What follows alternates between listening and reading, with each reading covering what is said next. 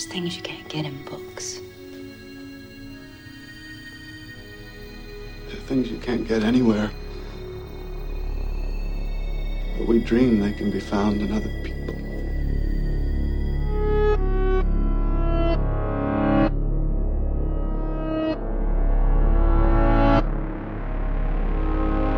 Welcome to Twin Peaks Rewatch for the 13th episode of Twin Peaks, known as The Orchid's Curse. I'm Chris Remo. I'm Jake Rodkin. Also, as you discovered and were reminded, known as episode 12 on many measuring I started watching episode 13.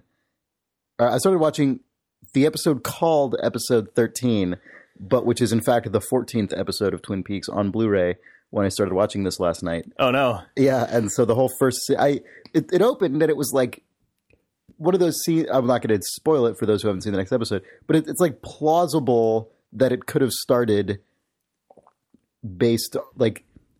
And just you have to fill in what happened. Right. No, but as the scene goes on, I'm like, this is pretty... They're really skipping a lot of important stuff. Shit. This episode was directed by Graham Clifford, who you may know as the director of Gleaming the Cube. That rings a bell. What is that? Is that a cyber movie of some kind? Gleaming the Cube. What is Gleaming the Cube? Gleaming the Cube. Man. I know I've heard that. It's a skateboarding Oh, that's right. thing. It's skateboarding. Yeah, okay. Yes. Yeah. Yes. Starring Christian Slater. Uh-huh. Okay.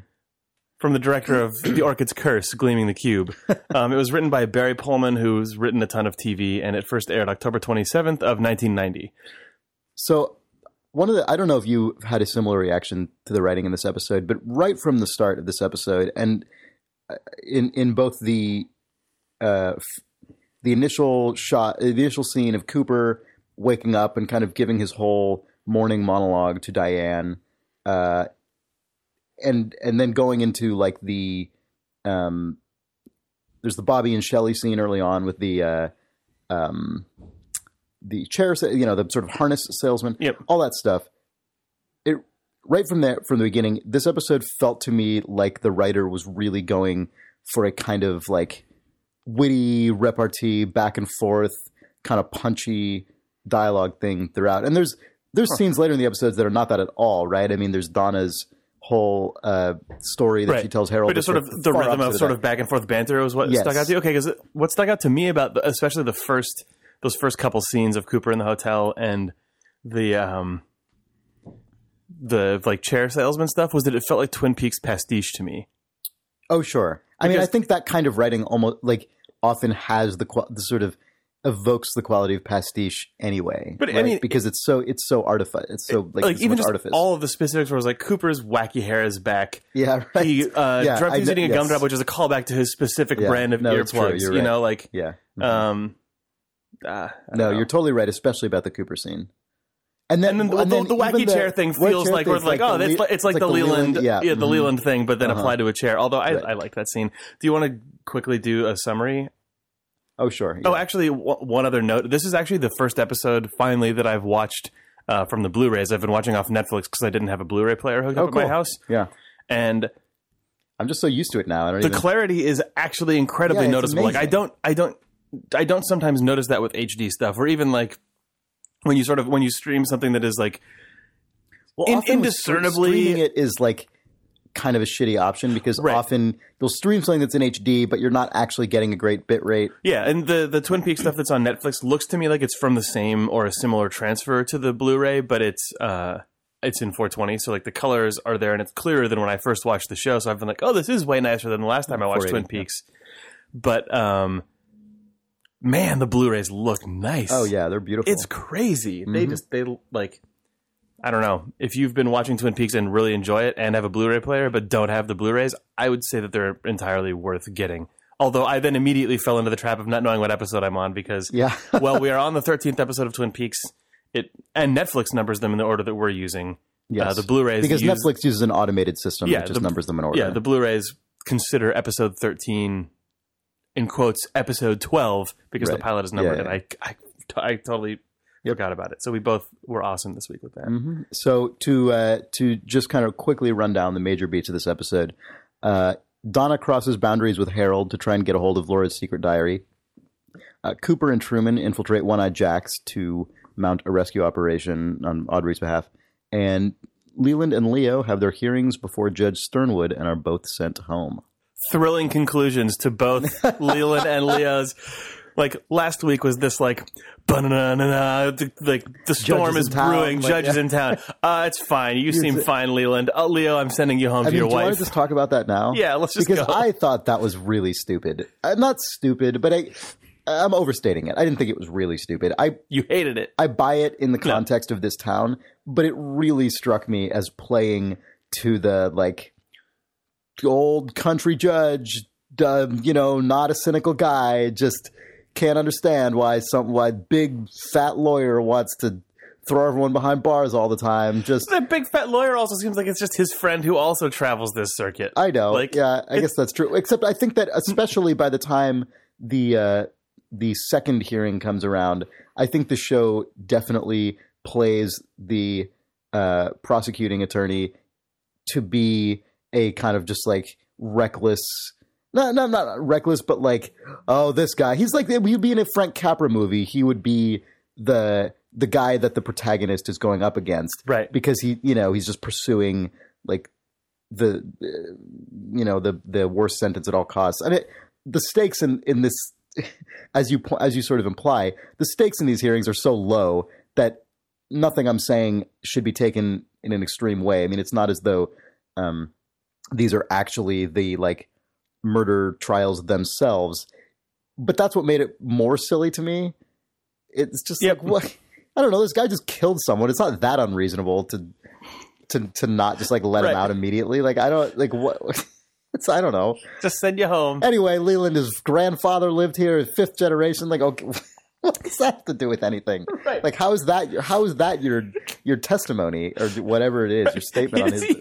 He's confirmed having murdered Jacques Renault in his sleep in a hospital. Yeah. Just go home. Yeah. I don't know. That I thought was a little like playing the kind of small town Americana like card a little too heavily for me. I didn't like the results of either of them, and I know that they did this structurally, surely just to keep the story going and to set up all new scenarios. But like, man, even with Leo, where it's like, there's not even a point. Well, actually, there's a huge number of points to having this trial. It's like, that's brought up, and then the judge is like, I'm just going to send him home. Even after, like, a few episodes earlier, Cooper was like, I think Shelley wants to take Leo home for insurance fraud. Right, it's just I know. like, Why didn't Cooper make a statement? We have all of these things coming to bear, and then they're just like, let's just put the status quo back. That seems fine. That seems like what we should be doing in this serialized TV show. Yeah, well, Sternwood brings his clearly decades of jurisprudence to bear to make these nuanced decisions. I'm going to go back into the Winnebago with my assistant. I'm going to go have a drink with you. I'm going to form this decision in secret with the two representatives of the defense as we all have a drink, and I say I'm going to let them all go. Like, cool, Judge. Yep. That's true. He just goes and hangs out with Also, the best part of that because Truman speaks for Leland, and then the judge just goes and hangs out with Truman over a drink and Cooper says we'll let him go as the DA is just like pours a drink. Right. And the DA just has to sit elsewhere, just sort of stewing. Yeah. Good. Also, by the way, my favorite part about this scene where they all go drink with whatever those wacky cocktails were called, like I didn't write it down. I should have written it down too. I know.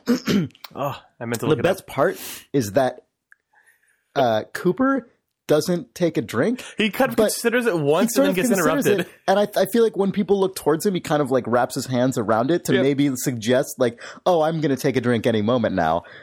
Like he does the thing that you do when you're in a situation where like for whatever reason you can't have it. And I don't know if that's, I guess Cooper just doesn't drink maybe, or he just didn't like the look of that particular drink. That was the other option that I thought. Although I get the sense that to me it read as part of his character as like, I wouldn't drink while I'm sort of in a professional circumstance here.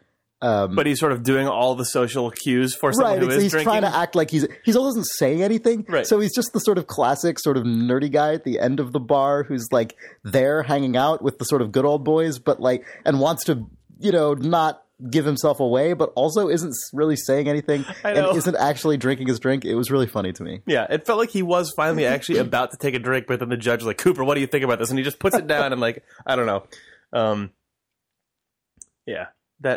So the thing that I was thinking about during this discussion was just my imagined fan version of this scene where also Albert just walks in on the entire proceedings, and that would be... oh, man, that would have been an amazing moment. Yes. Wow. Missed opportunity, I guess. Twin Peaks 2016. Man, so by the way, let's actually talk about that a little bit. So it was announced via the Showtime Twitter feed a few days ago that Kyle MacLachlan is it's like officially confirmed. As Agent Dale Cooper, and with a photograph of MacLachlan in the suit. Holding a cup of coffee. Holding a cup of coffee, of course. So as far as I'm aware, that's the only cast member that Showtime has sort of publicly and conclusively announced is returning. Yeah. Although I've seen, it seems like Ray Wise has said he's back. Yeah, I think a number of people have said like I've been talked to or whatever. But like Sherilyn Fenn, who plays Audrey, there's no information on her as far as I can tell. Okay, yeah. It seems to me, and this is a goofy, but I guess appropriate comparison to make. It seems very similar to when they started talking about Star Wars Episode 7. Yeah, and right. Trade press and everyone just said, "Oh, obviously." Harrison Ford and Carrie Fisher and Mark Hamill are going to be back as Luke and Leia and Han Solo. And then there was just silence about that for months until finally they sort of officially confirmed it. And I'm sure we're just going to start hearing a lot of the same names we've been hearing. But like, even though it's just Kyle MacLachlan in a suit, which is how he has appeared in a million other TV appearances in the last decade, it was still exciting to see that picture under the specific framing up. It is Cooper. Also, unsurprisingly, because he is one, he looks like a real human, unlike how he looks in the aged makeup 25 years later scenes in the original Twin Peaks series. He looks like a weird mask of his face. Yeah. Oh, man, a weird dust mask. Why? Sometimes, man, it's amazing to me how poorly age makeup is done sometimes, and I just think it looks bad in Twin Peaks, because you look at something like Citizen Kane, which that movie is what, 60 years old or so? It is old. Yes, I'm betraying my ignorance by not remembering what year that movie came out, but all the age makeup done on Orson Welles to portray him from age like 24 to age 60 something or whatever is amazing. It's incredible. It just shits all over a lot of much more recent age makeup you see, especially on television, which tends to be a little less convincing than what you see in a film. Yep. That'd be less true probably in modern kind of high budget television. But it's weird to me that as a craft, like that there would be a problem with that. It seems like a solved problem. Yep. It's strange. It is not, apparently. Yeah. Although now they've solved it by just waiting 25 years. That's true. That's true. That's exactly correct. So yeah, maybe they'll reshoot those scenes and do a new 4K release of Twin Peaks. Oh, man. That has a gross old Kyle MacLachlan. Actually, Sarah made a hilarious suggestion, which would be that in the new series, Kyle MacLachlan currently would be recreated using that shitty age makeup for the scenes when he's in when he's in the red room. When he's in the red room. So in fact, that is not meant to suggest that is literally how Dale Cooper looks 25 years later. It's just crinkly dream when Cooper he's in that dimension or whatever. Okay, good. That is what he looks like, and I really like that idea. That's what I want. Yeah. Oh man, I hope that's what they do now. I had a dream that I was old, but differently old and weird. It's like how I looked when I was old 25 years ago. No, it's just what he as a young man thought he would look like when he was old, because he doesn't know. Okay, right. But now, I mean, if in Twin Peaks 2016, he has a dream and he's now, I had a dream that I was old, but old the way that I thought I would look when I was in my 20s. And that's also a total David Lynch thing. Sure. Except he maybe wouldn't say that literally. But no. I feel like that is a totally acceptable David Lynchian move. Weird. Anyway, you want to get back to this episode? Yeah, I mean, I guess if we want to keep talking about the Leland and Leo stuff, I guess the only other scene that's notable, and that is the chair scene. Yes. And that actually, so in addition to the kind of, I'm rethinking what I said about the snappy back and forth dialogue thing in the context of what you said about Twin Peaks pastiche, but the combination of that stuff with Cooper and then some of the back and forth stuff, and then also the back and forth stuff with the salesman and Shelley and Leo, and then also the salesman swinging back and forth on the wall, just reminded me of kind of almost a screwball romantic comedy from, I don't know, the 30s or something. Mm-hmm. Just it's just traveling salesman guy who's here, and then it starts going crazy. Mm-hmm. Yeah, everything the salesman says is like as though he's just got a flop sweat breaking out. And also, that guy is it was more notable at the time, but it's a celebrity cameo because that's David Lander who played Squiggy on, is it Laverne and Shirley? Yeah, he was like just a notable character from a long running sitcom. Got it. Who I guess is friends with David Lynch, and that's why he's there. But like that also to me adds to that sort of and then retro novelty thing of so speaking of retro novelty thing, the other thing is like when he's talking about this machine and it's like first malfunctioning, not yet when it's broken out into madness, but when he's just trying to demonstrate it initially, he's kind of muttering to himself and he's like, sometimes you got to hit it hard. A machine is like a woman. That's what they say at the shop. Like, what? Right. You got to hit it hard like a woman? Like, it's just such an outrageous line that you know. Yeah, that whole thing does feel like it came from another era. Yeah. Which I guess is what David Lynch loves in general. But this episode and last episode, actually on the Twin Peaks Rewatch forums, people have been talking about this. We're in the heart right now, I think, of Twin Peaks as TV series more than like Twin Peaks as sort of stylistic miniseries where it's like even the people who are writing and directing these episodes are like old hand, have run or written for dozens of TV shows or like at least like a half dozen TV shows. Like it's just, and the way that the threads are pulling out where Laura Palmer is relegated to like 1.5 threads an episode all the time. It's just but it's interesting because it also still feels like it's people who are like old hand TV people or incredibly like just busy TV people. But Twin Peaks probably was like the hot gig to land at this point when people were writing and creating crews for this episode, but before the ratings fell off. I imagine that if you're like a guy who's worked on, 6 other just 80s sitcoms, like Twin Peaks is probably one of the higher echelon shows that you'd have an opportunity to write for. Maybe that's not true, but I'm sure it is. It feels like people stretching their legs all the time on this show. Yeah. I was on I just ended up through sort of clicking around on Wikipedia and stuff. I ended up on the Twitter account of Leslie Linkeglatter, who's a director who's directed several episodes of this show. We've mentioned her a few times, including next week's episode. Okay, right. Oh, that's why. Okay, that's why. Because I was confused about what episode I was watching, and I looked up the episode I was accidentally watching, right, and saw that it was directed by her. Anyway, that's why I ended up there.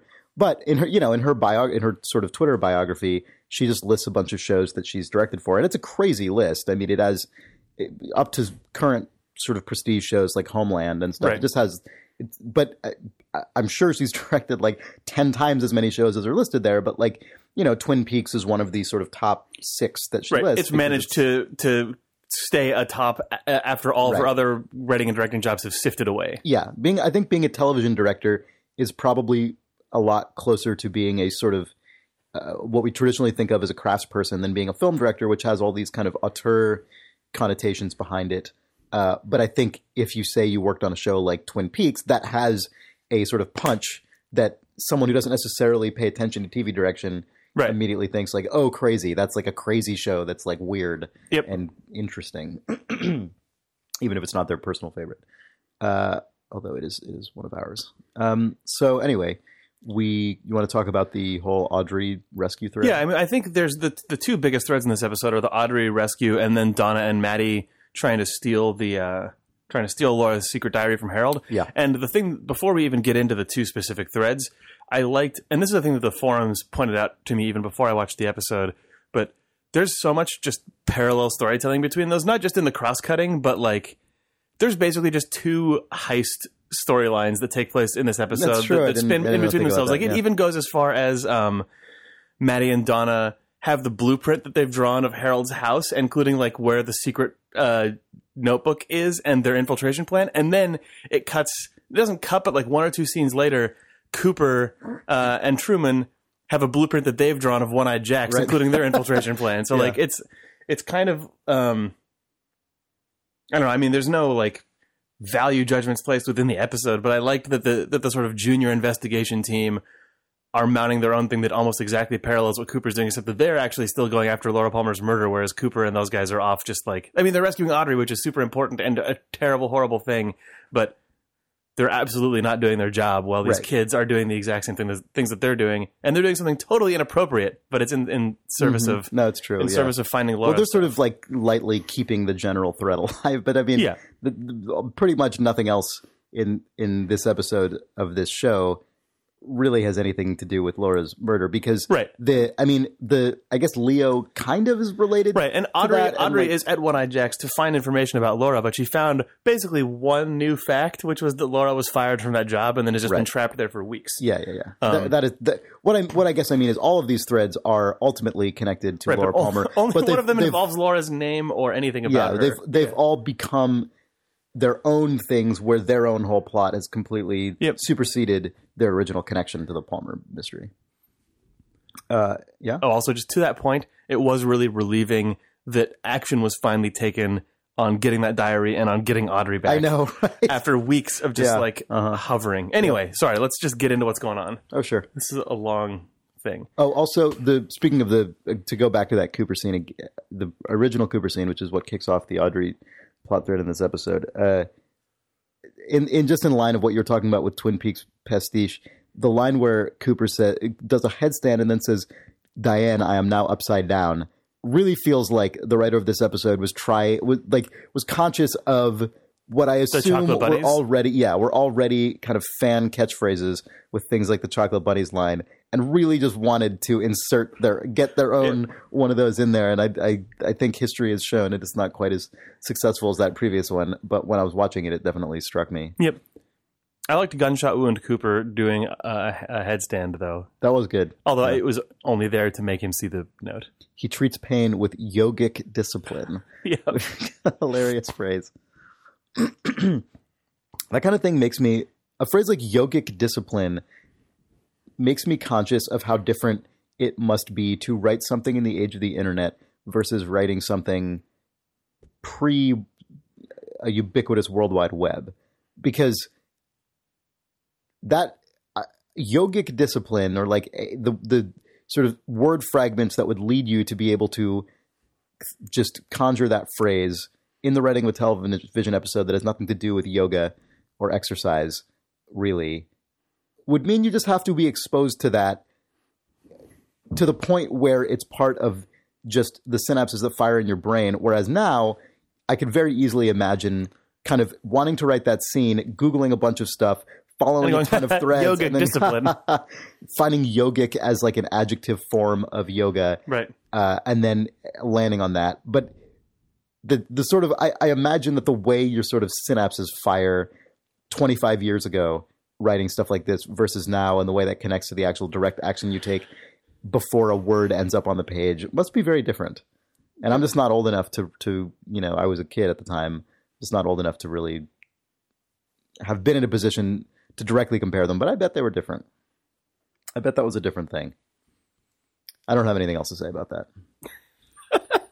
Good. What else do we have? I don't know. So one of the things that struck me about the start of this thread physically at One Eye Jacks itself is that Jean Reno is like just the most brutal. He's one of the most amoral, brutal characters I think we've encountered so far, because his plan is basically to kill everybody. Yes. Like, it's to kill absolutely everybody. Like, Jean and Blackie plot to kill Cooper, and clearly already it's a given at this point that they're going to kill Audrey. Right. But then he's also in the midst of a double cross to kill Blackie. Yeah, with Blackie's sister. Yep. And then when Cooper and Truman arrive, Jean kills Blackie, tries to kill Truman, and then he ambushes Hank, sees the ID that Hank stole from the DA, assumes Hank is the DA, probably intends to kill him too. Right. This guy is just a machine. Yep. It's yeah. He's apparently more competent a villain than his brothers. He's the competent Renault. Yeah, for sure. Yeah. They're all pretty shitty, but it takes different forms. Yep. Do you have any other observations about this whole thread? About this whole thread? Yeah. Man, I had Truman punches a guy in the nads. That was a funny moment. That's true. Truman definitely does that. Oh, after seeing an owl. He sort of portentously sees an owl, and then... Oh, yeah, that scene when Cooper takes the doorman out in general was outrageous. Yeah. That was the most efficient thing in the world, because I thought both of them see that owl in the woods, but then Truman, like, punches the guy, stuffs a rubber ball in his mouth, tapes it shut, throws him through the doors, and then back onto the ground. It's just like the most ultimate 1, 2, 3, 4, 5 takedown, like the most efficient, like slams that rubber ball all the way into his mouth and tapes it shut. It's like, what are you? This is way more than you. Like, I know. Truman. This was not taught in police training. Was that Truman or Cooper? That was Truman. Oh, it was Truman. You're right. Because Cooper's just sitting in the woods, like in the bushes behind it. Yeah. Just where does he get those skills? I don't know. He got them from the same school that taught Hank how to do sweet kicks. Last episode from 90s TV fight school. Yeah. I liked the. I mean, I don't have a whole lot to say about it, but I liked the scene when Cooper got to Audrey finally, and then he sees Blackie's sister pull the knife, and just does. The director of this episode clearly really enjoyed depicting these guys as total badasses. Yep. It fit with Cooper a little bit. I mean, like him being able to just being hyper aware. But yeah, that whole scene was. Oh, one notable thing is the wallpaper in there is just disgusting, which I probably have mentioned in previous episodes. I can't remember what it looks like. It's just like the most gaudy, extreme. Oh, that's right. Extraordinarily hyper disgusting pattern in the world. But I don't know. Yeah, that whole thing ends with Hawk going, "Didn't think I'd just leave you to yourselves," or whatever he says. Yep. Yeah, I feel like the director of this episode was really into this being like this whole thing being kind of an A-team moment where like all kinds of awesome action things are happening. Guy shows up to save the day. It's a very, very, very 80s, early 90s television action mentality. This episode also brings back the Twin Peaks tradition of secret compartments being all over the goddamn place because Harold's got Laura's diary inside the little case in his room, but then also the most amazing secret passage scene that I think has existed in the show so far is when Ben Horne is meeting with Cooper, but Hank just like pops out of that door, and he's like, "Agent Cooper's on his way," and then Ben just puts him back in the room. They have the whole conversation about how the handoff's going to work and all this stuff. It's because Cooper wanted to be there for the call with the kidnappers. And then, he says, "I'll be sending my representative," hangs up the phone, or the guy hangs up on Ben Horne. And then he totally Lebowski's Cooper and says, "Her life's in your hands." And then he tells Hank, he's like, "Follow Cooper." What is it? God, what is it? He says, "Cooper isn't coming back. Bring back Audrey and the briefcase." And then he just closes Hank back into the room. I know. And then has the meeting with Tajimura. With Tajimura. Yeah. But like, what? I guess Hank has another way out of that door, but it just felt like he was just like, he must sealing it. Well, he must because he was walking through the hallway, presumably straight into that room. It's just a back entrance to Ben Horne's office, but the way that it was played, it felt like it was just some weird, another just like. Well, also. Not vaudevillian, but of that, just like a guy, just like who can come out of a hatch. But I don't know. It was completely weird that he. So also, I mean, I guess you want to just move on to that general whole scene in the Great Northern. Yeah, it sort of stands alone, I suppose, in this episode. Yeah. So one thing about the part you just mentioned when he says, "Bring back Audrey and if you can manage it, bring back Audrey and the briefcase." It almost sounds like he's saying which either one is one the of priority. Those is optional. Try for both, but either one and one is fine. At least one, please. And then the other observation about that is when Cooper is walking in to meet with Ben Horne, he is like chuckling to himself and blowing what. It's a duck call, but it seems like he's modified. He's either. Is he modified? I assume he either modified his previous whistle to now be a duck call, or he's now whittled a thing, which is another callback to and he's totally weird C threads and in jokes. Yeah, but yeah, he was really stoked about that duck call. I enjoyed that a lot. Yeah. And then Tajimura is there making an offer. Cool. That happens. All right. I thought that scene was played well, even though I'm tired of that thread. Whatever. I mean, I didn't really understand why Horne was so dismissive. Doesn't he need a buyer? I thought that he still does. He not have one? I thought that maybe he doesn't anymore. Maybe he just thought that this strange person coming into his office was totally full of shit until they passed a check across his desk. But I don't know. So yeah. Yeah. I just like when Ben Horn is at his most like cigar chomping, sort of like, well, I don't know, like just being like trying to slide out of every conversation. Yeah. And that scene seemed like it existed mostly to just give us that for a little while. But Yeah, he's good at playing hard to get and aloof.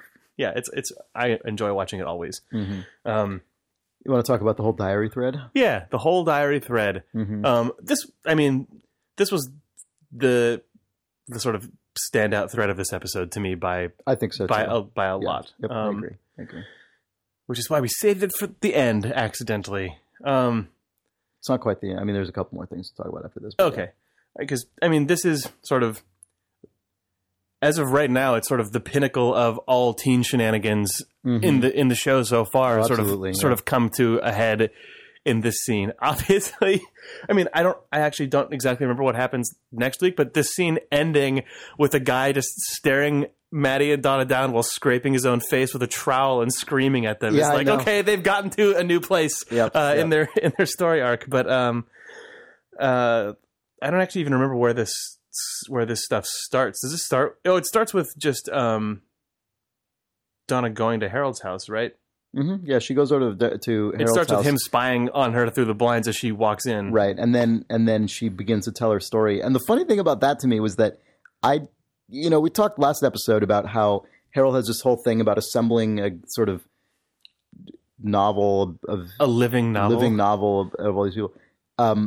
But like part of it is like Laura's diary, which is a day-to-day account, right? Like a diary isn't like your life story. It's like a deep dive into individual days from a specific period of your life. It feels like Laura must have told him stuff, but then also just given him the diary. Yeah, you're probably right. It was just odd to me. Not odd. I was surprised, I guess, when Donna sits down and the first thing she says is like, "I was born in New Jersey," or whatever it was. I don't know. Whatever it was she said. I can't remember where she was born. But she was born in Twin Peaks. Oh, okay. Her father delivered her. Okay. Oh, that's right. You're right. Not New Jersey. But then she like that kind of falls off immediately as she like instantly. I thought it was an important start though, because she's like her initial framing of any story she's going to tell is I was born in this town and implicitly have never left it.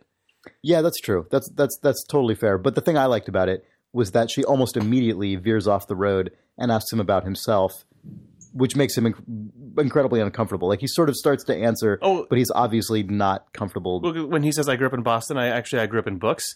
Yeah, maybe that's what I was confusing. They both grew up. Maybe I was confusing. She says Twin Peaks and he says Boston. Yeah, you're right. And then this exchange right here, I think, is actually Dana's favorite lines of dialogue in the entire show, which made me notice it a lot. But which are which? Which is when Donna says there are things you can't get in books, and then Harold says there are things you can't get anywhere, but we dream they can be found in other people. Mm-hmm. I think that's a good quote. Yeah, that is really good. That's funny. It's funny you say that's Dana's favorite exchange because Sarah's apparently like favorite scene in the whole series basically is also part of this thread when Donna relates her like the thing that happens like right after this, right? Yes, that the whole story? encounter that she has with Laura in the woods with those boys, and her kind of like combination of nervousness and like sort of romantic excitement and delivery, or like a discovery in the pool or the lake. I mean, it's really good. This whole scene, Donna's first visit to Harold is probably the most potent scene in this episode, and probably in like this whole thread of Donna and Harold. It's definitely it's good. Yep.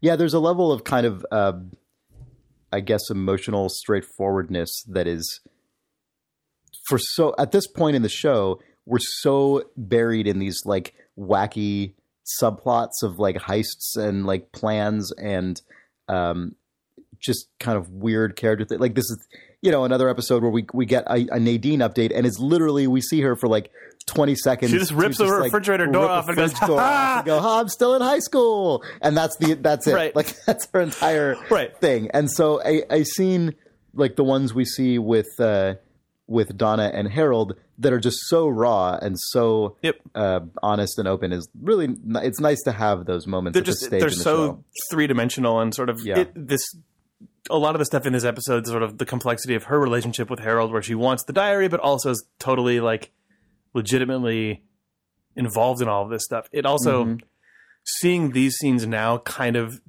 back justifies some of the goofier stuff in the last few episodes, not singing the song and James and Maddie locking eyes and all of that stuff, but just like Donna's journey over this part of season 2 has actually been sure. been yes. really good. I see what you're saying. I agree with that.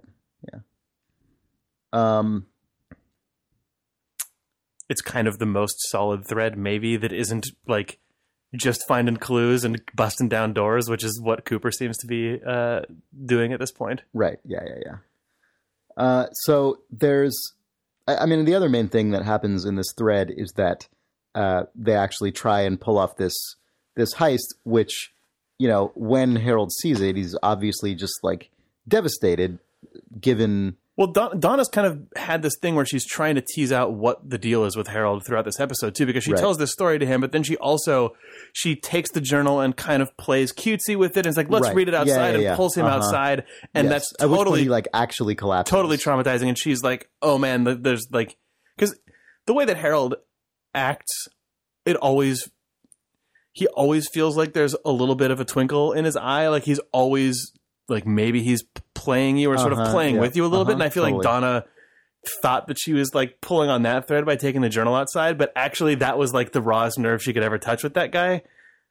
So that made her plan later to feel way worse to me, where it's for sure. Just like, you now just 100% know that you're taking advantage of this guy, even though you are transfixed by him, and like, right. Absolutely. Oh man, it's a bummer. If that scene where she pulls where she pulls him outside and he has a collapse wasn't in the show, I think that it would feel more like she had a little bit of emotional, like, moral space to try and take advantage of this guy, because he's been holding stuff back and playing cheeky. Right. But when she just crushes him in the middle of the episode, it's like, oh man, you're just being bad. Yeah, I think the thing where she baits him outside with the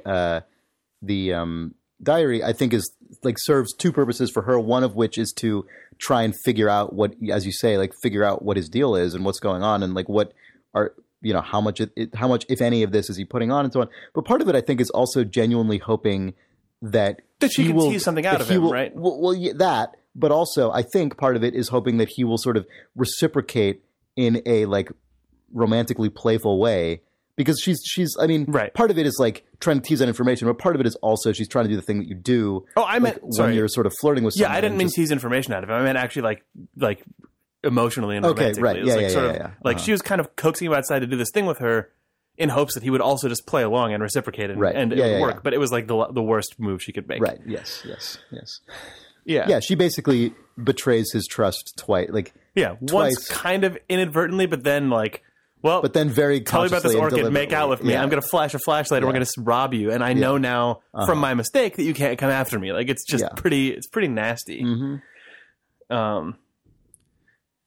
And like, I don't think it's a 1-to-1 move that Laura would make, but it does feel very thematically similar to like Donna sort of inadvertently doing what Laura may have done more maliciously, or understanding, having this like intuitive understanding of people and how to penetrate them. Yeah, which things are deliberate versus subconscious with Donna and Laura are probably different, this sort of Laura. I mean, I think Donna is trying to like deliberately assume this mantle because she's trying to achieve something, whereas with Laura it was more intuitive.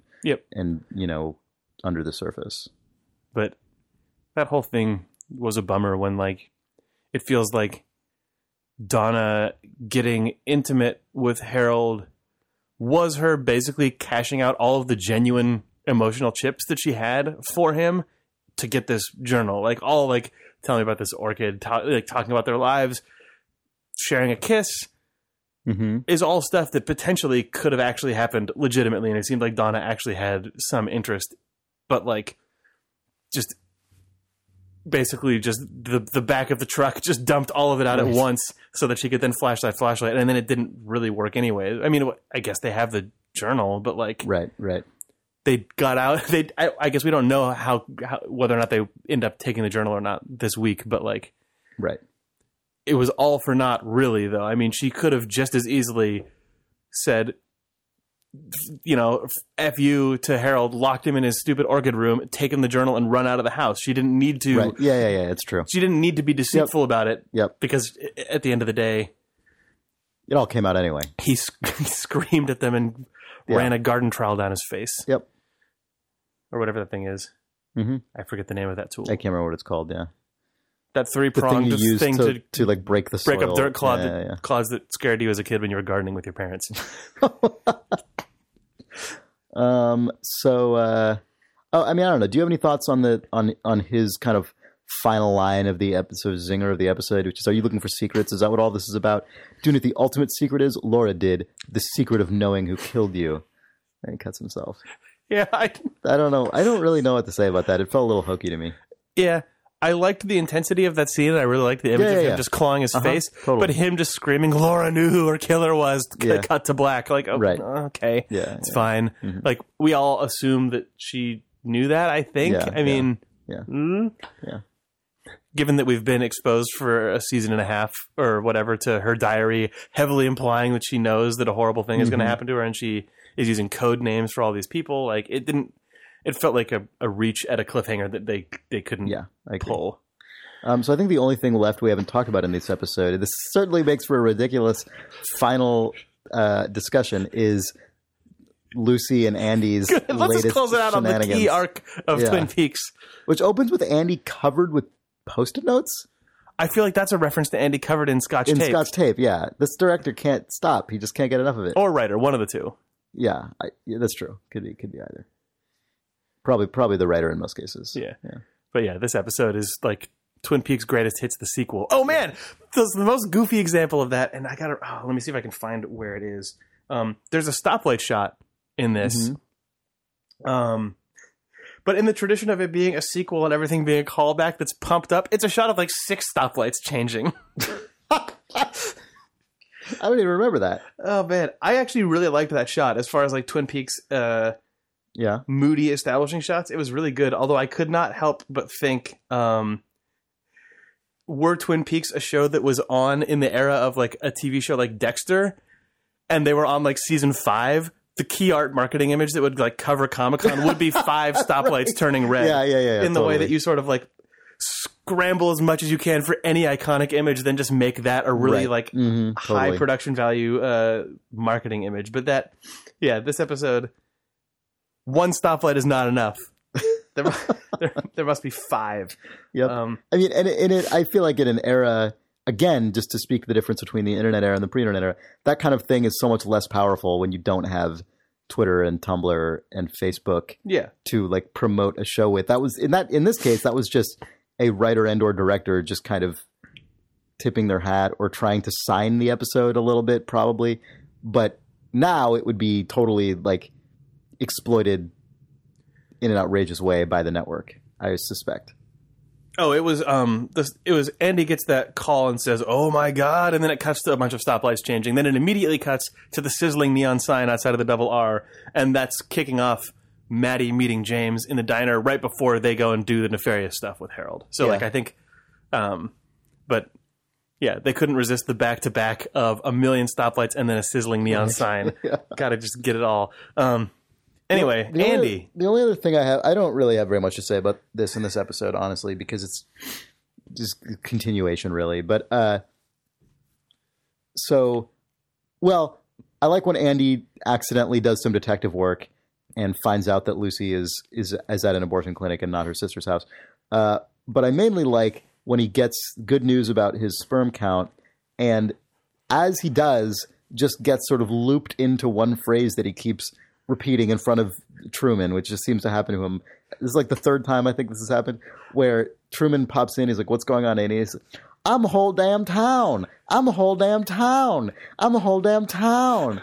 And Truman doesn't even say anything. He doesn't even say. He just leaves. He just kind of looks at him and just walks away. Man. Yeah, that is totally the style of Andy saying, "You know who's here?" or whatever. You know who it is? You know who it is? What is when Albert shows up? Yeah. Oh man. Yeah.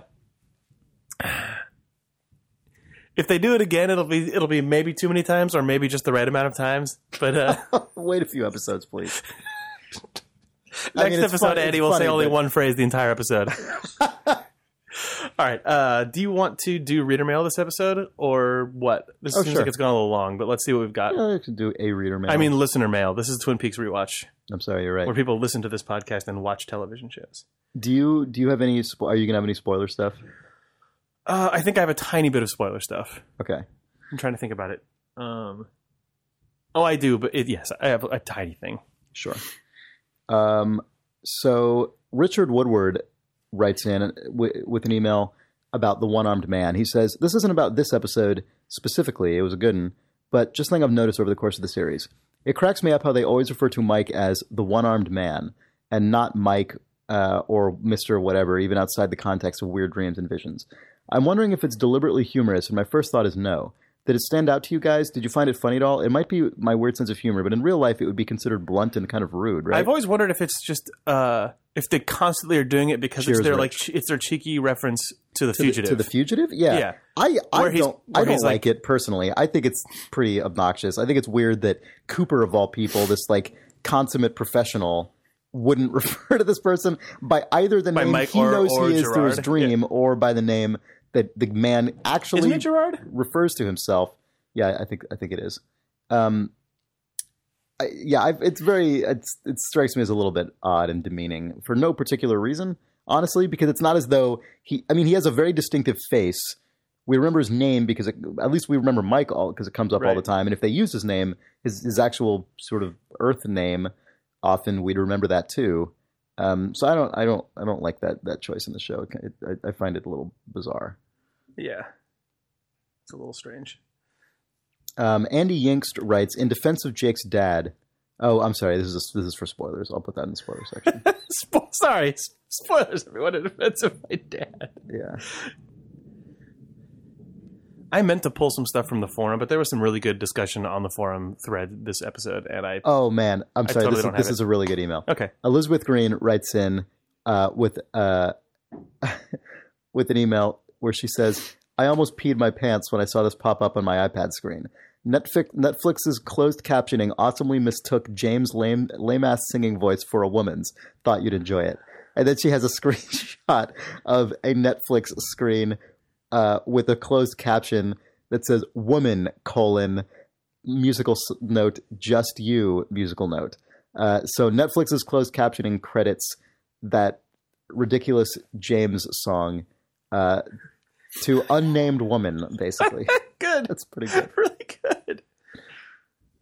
Good email. Thanks, Elizabeth. And let's see. Oh, man. Okay, so someone on the forums pointed out when selling his wacky chair contraption, Mr. Pinkle says, you got to be tough with these things. Sometimes you got to hit it hard. You got to know a machine is like a woman, we always say at the machine shop. And then which we talked about, and he said, or I'm not sure if it's a he or she on the forum, but they said that line is really dark when you realize he's saying that to Shelley of all people in the Johnson house where Leo repeatedly beat and hit her. Yeah. That's true and crazy. Yeah. I didn't think about that. No, that's hardcore. Was that Steal This Corn? Yeah, that's Steal This Corn. Okay, that's this guy named Daniel who also sent an email, which is what I was just about to read, but you just did it. Good job. Oh, was it that exact point? Mm-hmm. Oh, sorry. No, that's okay. That's the same point. He also mentions a couple things, but they're a little spoilery, so I'm not going to mention them here. Cool. You want to do you have anything else, or do you want to move on to spoilers? I think that's everything. Okay. So thank you for listening to this podcast. Oh, I do have one thing. Sorry. If you go to the forum thread for this episode, which is you get idlethumbs.net, click on forums. Click on forums, and Twin Peaks Rewatch is there. There's a post by Lost in the Movies, who is another listener who writes in a lot and is really active on the forums, linked to a Japanese TV special about Twin Peaks, which is another good, just like of the era video. I love when people unearth these, and the forum threads for a lot of episodes actually have era appropriate Twin Peaks stuff. But there's Twin Peaks Clue to the Mystery special from Japan is linked in the forums. I haven't watched it yet, but Japan they lost their mind over Twin Peaks. Japan, this was huge in Japan. Anyway, that's cool. So thanks for listening again. As always, we really appreciate your enthusiasm, and if you are enthusiastic about the show, please tell a friend, whether they are new to Twin Peaks and watching it for the first time or are an obsessive fan who's seen all the episodes. If you like the show, consider giving us a rating on iTunes. It really helps a lot. I was actually just looking through our iTunes ratings yesterday, and they're really positive. It was really very heartwarming to see how thank you. Much people appreciate the show. We're on Twitter at Peaks Rewatch, on Facebook at facebook.com/Twin Peaks Rewatch. We're on SoundCloud at soundcloud.com/Twin Peaks Rewatch. Our website is twinpeaksrewatch.com. You can email us at twinpeaks@idlethumbs.net. Again, if you have not watched the entire series as well as the film Twin Peaks Fire Walk With Me, please stop listening now because we are going to spoil things. Thanks for listening. We will see the rest of you next week.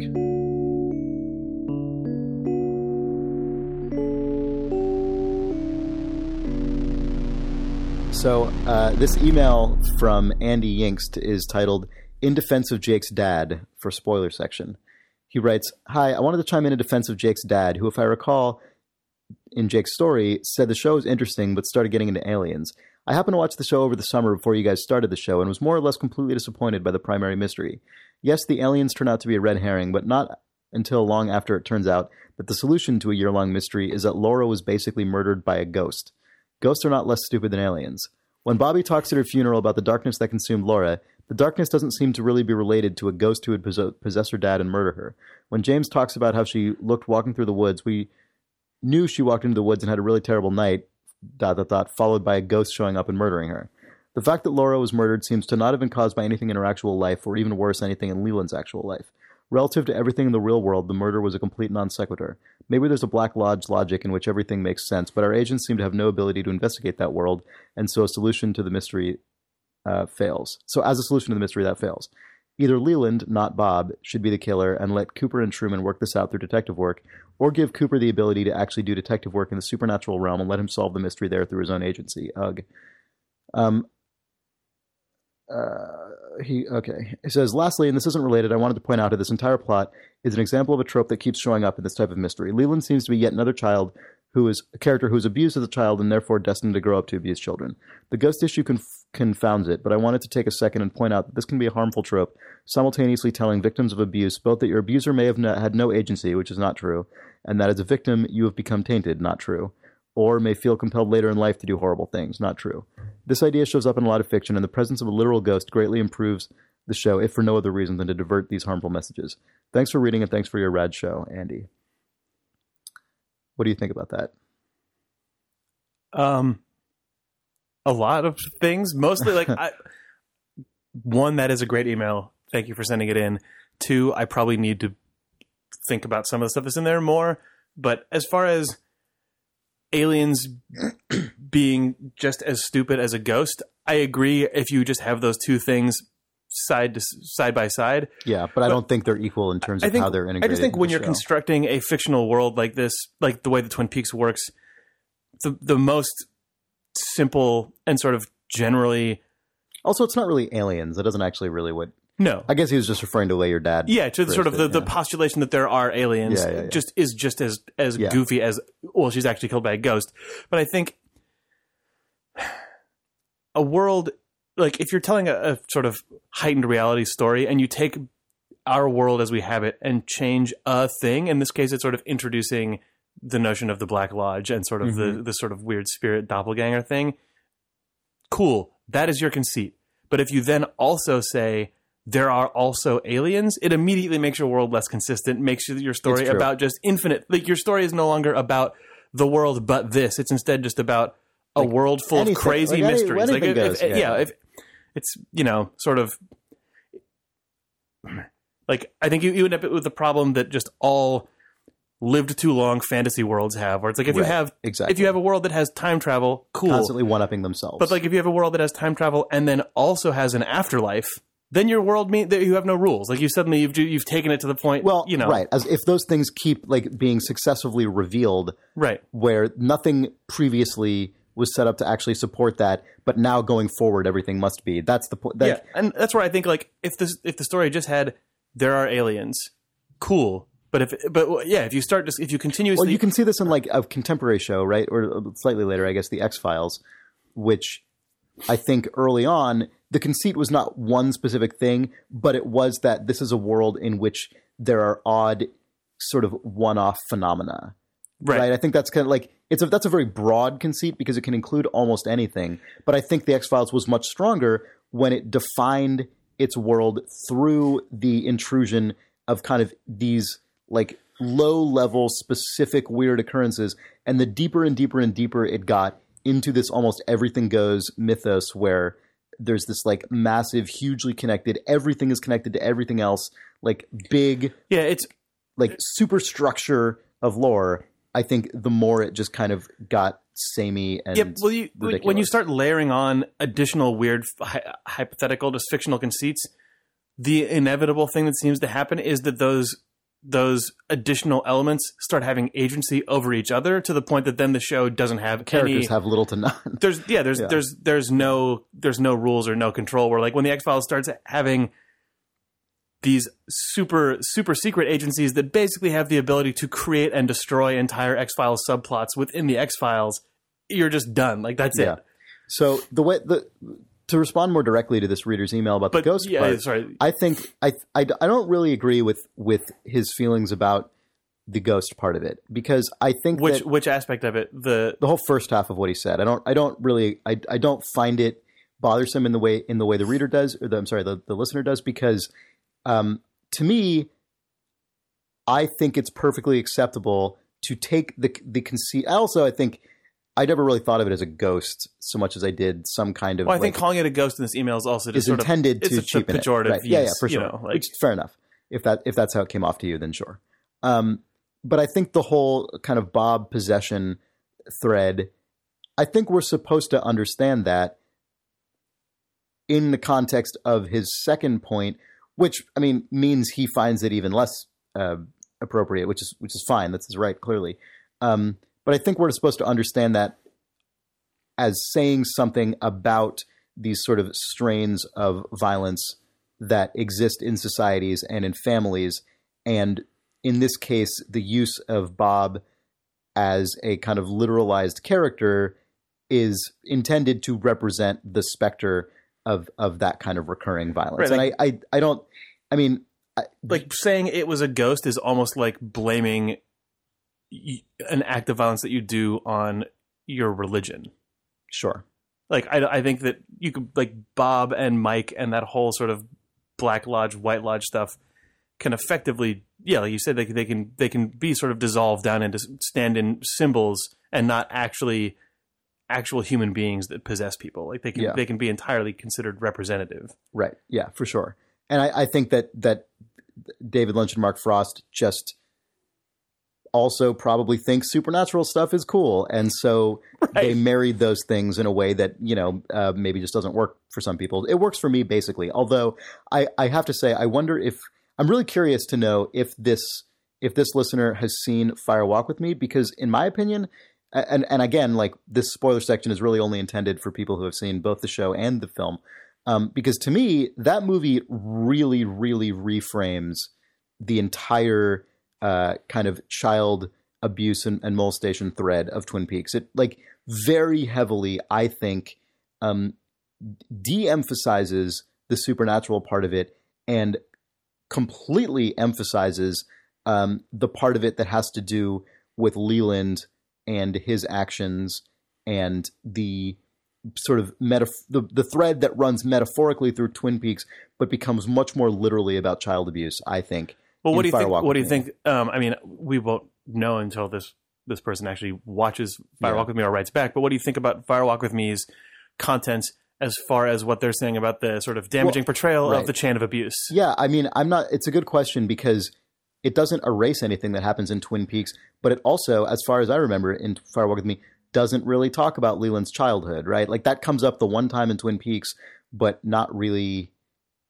I don't think it comes up in Fire Walk with Me. It's entirely about Laura and her relationship with her father, which is, I think, depicted in a truly terrifying way in Fire Walk with Me. I think more terrifyingly than it is in Twin Peaks itself. Yes. I mean, I think it is, like, absolutely bone-chilling in that movie. And the movie has a lot of low points, but I liked it a lot more than I thought I was going to, based on what I'd heard about it. I thought it was really effective in the sort of terror that it created around that whole situation. The high school drama stuff in Fire Walk with Me is really uninteresting and feels like it falls flat to me. But the sort of FBI investigation stuff I find really fun, and the Laura and Leland stuff is justifies the existence of that movie to me. Absolutely, I totally agree. I can't wait till we get to that stuff. I also think, I mean, we do know statistically also, though, to be fair, that subjects of child abuse are more likely to perpetuate it.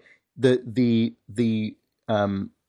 listener is completely correct that we should not sort of absolve or accept the notion, like we should not relinquish the requirement of personal responsibility and self-awareness about one's own actions. Like that, obviously, you can't simply say people who are abused are going to be abusers. They've been branded. That's how it is. Clearly, no, that is not an acceptable interpretation or response. But I don't think it's like just inherently objectionable to suggest that it can, that those threads can persist, because I think we understand that often does in fact happen.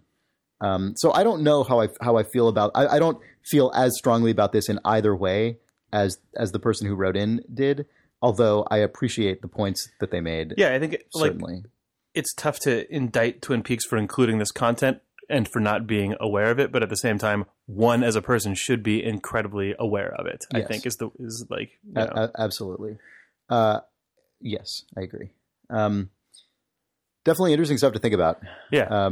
It's I feel like this is the kind of topic that at least I often have difficulty being very conclusively and definitively opinionated about. I think it's really interesting to consider and sort of use it as an excuse to try and make yourself more aware of these things and self-aware about your own reactions to things, and to evaluate the media that you watch in a sort of more critical and holistic way, as opposed to kind of just like dismissing it out of hand. But that's just me. Or having a knee-jerk reaction in the opposite direction and saying and just defending it at all costs, and like, yeah, well, it's just a show. Who cares? Yeah. Or like, they wouldn't have known. Like, right. there's. I don't want to just sort of be mindlessly defensive. Yes. Yeah, in either direction. Yes. The only thing that I was going to talk about in the spoiler section, which is has a slightly different tone to it now, coming after this reader mail. But when we were talking about Twin Peaks 2016 and about Ray Wise potentially being in the show, I've been trying to figure out in my brain like where Ray Wise would actually fit, because he's not alive as like Leland Palmer is not alive at the end of Twin Peaks, but also the actor who plays Bob is not alive. Yeah, is he the new Bob? Like he probably should be. Ray Wise would absolutely kill as that, and it would be like after Fire Walk with Me, it would potentially actually be a interesting, weird thing for him to be the character who exists in the Black Lodge and who sort of flashes in people's existence. Who knows what the heck the third season of Twin Peaks is going to be. It's also interesting, actually, back to this reader mail and spoilers about how agents of the FBI can't investigate the supernatural stuff. That also is what Fire Walk with Me and the very, very end of Twin Peaks starts to get into. That's right? True. As Cooper goes into the Black Lodge and is going to investigate this stuff, the FBI thread entirely in Fire Walk with Me is sort of Teresa Banks stuff, but it involves people flashing away and disappearing, and Cooper seeing what could be his like lodge doppelganger on the security camera footage and stuff. And I know, I think that's also was the intended storyline of Twin Peaks season 3 had it existed, was Garland, Major Briggs's research was connecting to the Black Lodge was going to be about going and getting Cooper out of the Black Lodge. Okay. So like, I think that obviously can't be what it is 25 years later, but I think that their sort of intent was to just go nuts on let's really start like that, because they've had Major Briggs backburnered as sort of vaguely connected to weird government research in the area, and I think I remember hearing that from friends. I've never read about it. No, that seems plausible. Is the actor who plays Major Briggs still alive? I don't think he is. Okay, because I feel like that guy has been in television looking basically identical. Maybe he ever is, since. Because wasn't he also Agent Scully's dad in the X-Files? Yes, I think that's one of the things I'm thinking of. I just know I've seen that guy on TV a lot. If I'm not mistaken, that actor is not alive, and the actor who plays Bob is not alive, which is and the actor who plays Pete is not alive, which is a bummer because he's just one of my characters I like watching. But as far as like Twin Peaks sort of ever growing arc, the actor who plays Bob and the actor who plays Major Briggs are bummers to not have. I know, around, given all the stuff that, like, if you really want to pull on those plot lines more directly, they're going to have to just go into the sort of into a situation where different actors play those characters. Or different actors represent those things. The actor who played Major Briggs was named Don S. Davis. He died in 2008. and basically looked identical to how he looked in Twin Peaks. So I was not wrong. He's just been in various roles on television for 30 years straight, basically looking like the same guy, which is pretty good. I was sad that I heard that guy died. Yeah. All right, we should wrap this up. We're probably way over time here. Yes. But again, thanks for listening. Tell your friends if you like this. We would appreciate it. Yep. See you guys next week. For episode 14, a.k.a. 13, a.k.a. 5 or something. Ugh. Bye.